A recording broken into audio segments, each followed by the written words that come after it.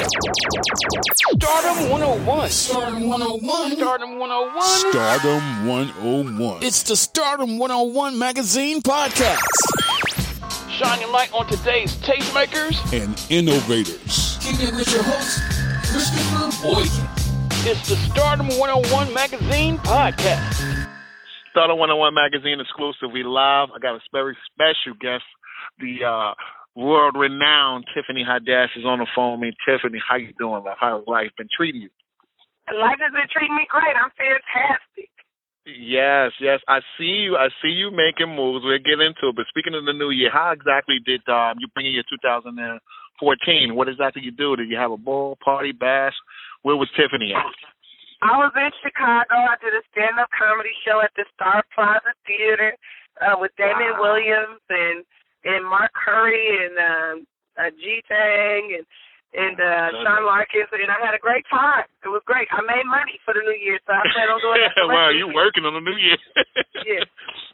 That's what's up. Well, what do you get out of making people laugh? I always ask comedians. I'm a fan of comedy all the time. I've been it since I was a child, but I always wanted to ask a true comedian, what is it that helps you when you see people bring laughter and smiles to the people? What do you get out of making people laugh? It's like a drug for me. I don't know if this even sounds right, but it's like the most healing thing. Like if I say something and then I see someone laugh, I don't know what it is about teeth, but maybe I should have been a dentist. I don't know, but I don't want to hurt nobody. I love seeing people smile. I love hearing the ha ha ha. Like to me, that's like medicine. It's like magic. It's success. Success is my drug of choice. So I love success. If I could snort success and put it all over my body and eat it and swallow it every day, I would do it every day. That's what's up. And I feel like that's what laughter is. It's like, releasing that whatever little pain might be there. It's the best thing in the whole wide world. I'm so glad God invented it. I'm so glad He invented it. And you blessed with it. Now, a lot of people that know of you obviously know that you work a lot with the unfortunate children and a woman. How has that impacted your career, and what inspires you to continue to do that? As far as it impacted my career, I don't know. As far as it impacted my soul and my spirit, everything. Wow. It's everything. It helps me to grow as a person, and being able to share my story with those children and those women, it empowers them. I do it. I do what I do for a couple of different reasons. One, because I can't really afford a therapist all the time. Two, because it would be great. I wish somebody would have came to me when I was 8, 9, 10 years old and told me what they've been through and how they achieved things, and maybe it would have been easier for me, but it gave me more hope, So I just feel like if I could give some hope today, maybe I can create some faith. And if you got some faith, then maybe you got a little joy. If you got a little joy, then you're going to laugh. And if you laugh, absolutely. then I get my dope. I get my drug of choice.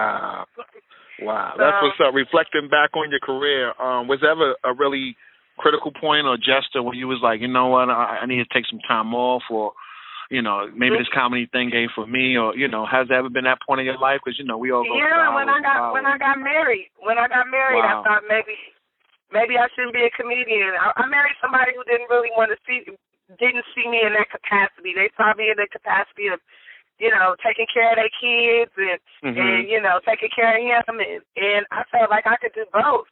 And he didn't feel that way, so he kind of beat me down a lot. Not all the time, but I'm thinking. Okay, I know. Let me fix these words. He just hugged me with his hands real tight around my throat. But seriously, like he felt like it wasn't, maybe that wasn't for me, or maybe he did feel like it was for me, but he wanted to see me just in the house, just with him. And so for a minute, I took on his thing, like, I don't need to do this comedy. It's not working. Nobody respects me. They don't like me. Like, they're not even laughing. They're trying to book me for shows. But 30 people were booking me for shows. The 30 people were like, I love you. And they had to to be like, hey, wait a minute. If I start doing comedy, who's going to make me laugh in this house? Who's going to give me my drug? I dig it. Yeah, it's so gratifying, You know, because he never laughed at none of my jokes, and that's probably why I married him, because I was like, ooh, the challenge. And the challenge. That's what's up. I got you. Yeah. Now, you had a lot of success on the big screen. I mean, a lot of comedy shows. Your rap sheet is crazy. Reality TV show, movie. Any other projects coming up outside of the comedy that we know that you shut that down, but any other projects we can get to see you on the big screen again? Any debuts? Yeah, well, I did a movie with Nick Cannon and Mike Epps and Kevin Hart called School Dance, and it should be coming out soon. I played Cat Williams is in the movie too. I played his baby's mama in the movie. Oh my God, that's gonna be funny. Yeah, it's a hilarious movie. It's gonna be like the new Friday. I'm telling you, the movie is hilarious. It's really funny. And wow, you guys are shooting for that now? No, we finished shooting for it. It should be coming out really soon. Yeah, I already saw the movie, so and it's funny. I know it is. Well, I'm casting young guys in it. I know that's a hit. What's it like working with Arsenio Hall? Congratulations on that huge platform. So fun. Oh, it has been a dream come true. It's the best thing in the world so far. Like, woo! Oh my God, I seen that. I'm like, yo, that's.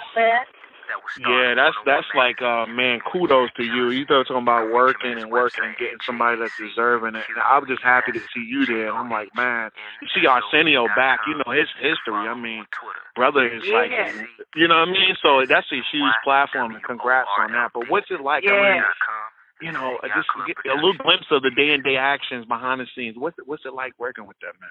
Oh, it's fun. I mean, you get to be yourself. You're putting out your ideas, and either everybody's loving it or everybody's like, I don't know about that one. What about this? You know, it's like a team effort, and nobody's better than anybody. Like, everybody's treated equally, and I love it. And the part that I love the most about it is that, you know, as a kid growing up, I used to watch Arsenio, and my mama used to she used to tear my tail up, okay, because I'm supposed to be in the bed. And I used to yell at her, like, you know that show came on later at night. One day the video gonna be my friend. You gonna wish you never whooped me. And she like, get your brother there. I don't care. And then now I did it right, so you know I had to I had to put everything all together, take it over there to her, and be like, watch this, mama. Then I had to rub it in her face like, yeah, I told you you should have been whooping me. I was doing homework. I was getting ready for Are you on the rise to stardom? Well, get featured in the next issue of Stardom 101 magazine and promote your business or products today. Text MAG to 804-550-8647 or visit stardom101mag.net.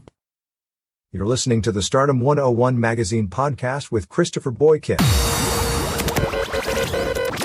Be sure to subscribe and download this episode, and continue to listen to Stardom on iHeartRadio or wherever you get your podcasts.